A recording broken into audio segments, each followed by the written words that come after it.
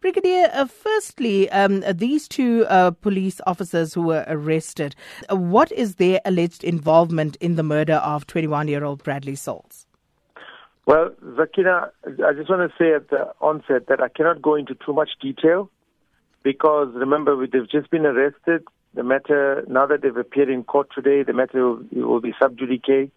But what I can say is that they are alleged to have interfered with the crime scene. They are alleged to have concealed critical evidence and in which case they have allegedly defeated the ends of justice in doing that. But because this was a murder case, we also together with the prosecution team have included the charge of murder against them for having allegedly concealed the critical evidence, which, you know, if we didn't find it, we would not have sufficient evidence to secure a prosecution and a conviction in this case of murder. So that's basically what they did. But I'm not going to tell you what that evidence is and how they went about allegedly concealing it and so forth, because all of that will obviously come out in court.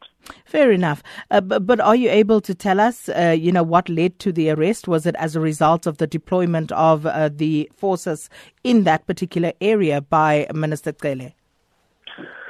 Well, the deployment of the forces is, it wasn't only to deal with the investigation into that murder case. It's as we indicated, the entire approach in that particular area is a multidisciplinary approach, which includes high visibility of police officers, and then we have attached to that is the multidisciplinary investigative task team, which includes crime intelligence, the Directorate for Priority Crimes Investigation. Of course, it also includes the detectives from the Provincial Investigative Unit. There's a seasoned detectives to investigate crimes that have already been committed there. And while we saturated that particular area to restore peace and tranquility to that area, we're making sure that to generate and gain public confidence, we have to investigate those cases and ensure successful prosecution as well into those cases. So it's basically twofold. It's a proactive approach as well as a reactive approach. And Brigadier Naidu, when are they due to appear in court? Well, Sakina, in your opening remarks, you mentioned that the total number of suspects arrested in connection with this particular case, the murder of Bradley Sauls, is the total number is 7. So 4 of them have already been arrested. They've appeared in court. They were arrested last Friday on the 5th of October. They were brought before a magistrate on Monday, the 8th of October, and they have subsequently been remanded in custody. And then, as these investigations progress, we arrested a 5th suspect yesterday morning, and then the 2 police officers were arrested last night around 6 p.m. So those 3 suspects are being processed now. They're appearing in court as we speak. And we also looking to have them remanded in custody for at least 7 days. And we're hoping to bring them back to court on the 18th together with the other 4 suspects.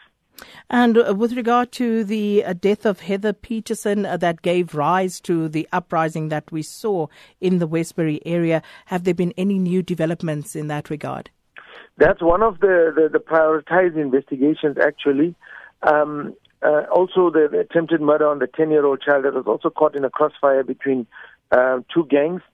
So that case is also being prioritized, and rest assured, we want the nation to rest assured that everything is being done to identify and arrest those responsible for that case as well. And once that is done, like we've done in this case, we will bring the information, to the attention of the nation once we have successfully investigated that case.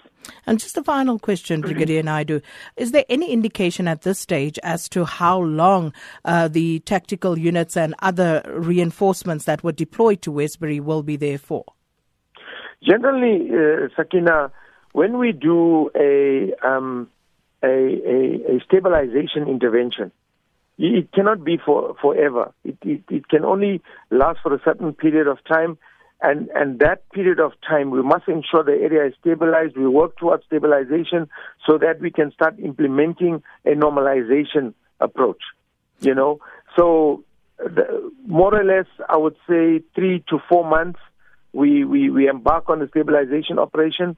And once we are able to stabilize even sooner, then we go into a normalization approach. So right now we're in a stabilization approach.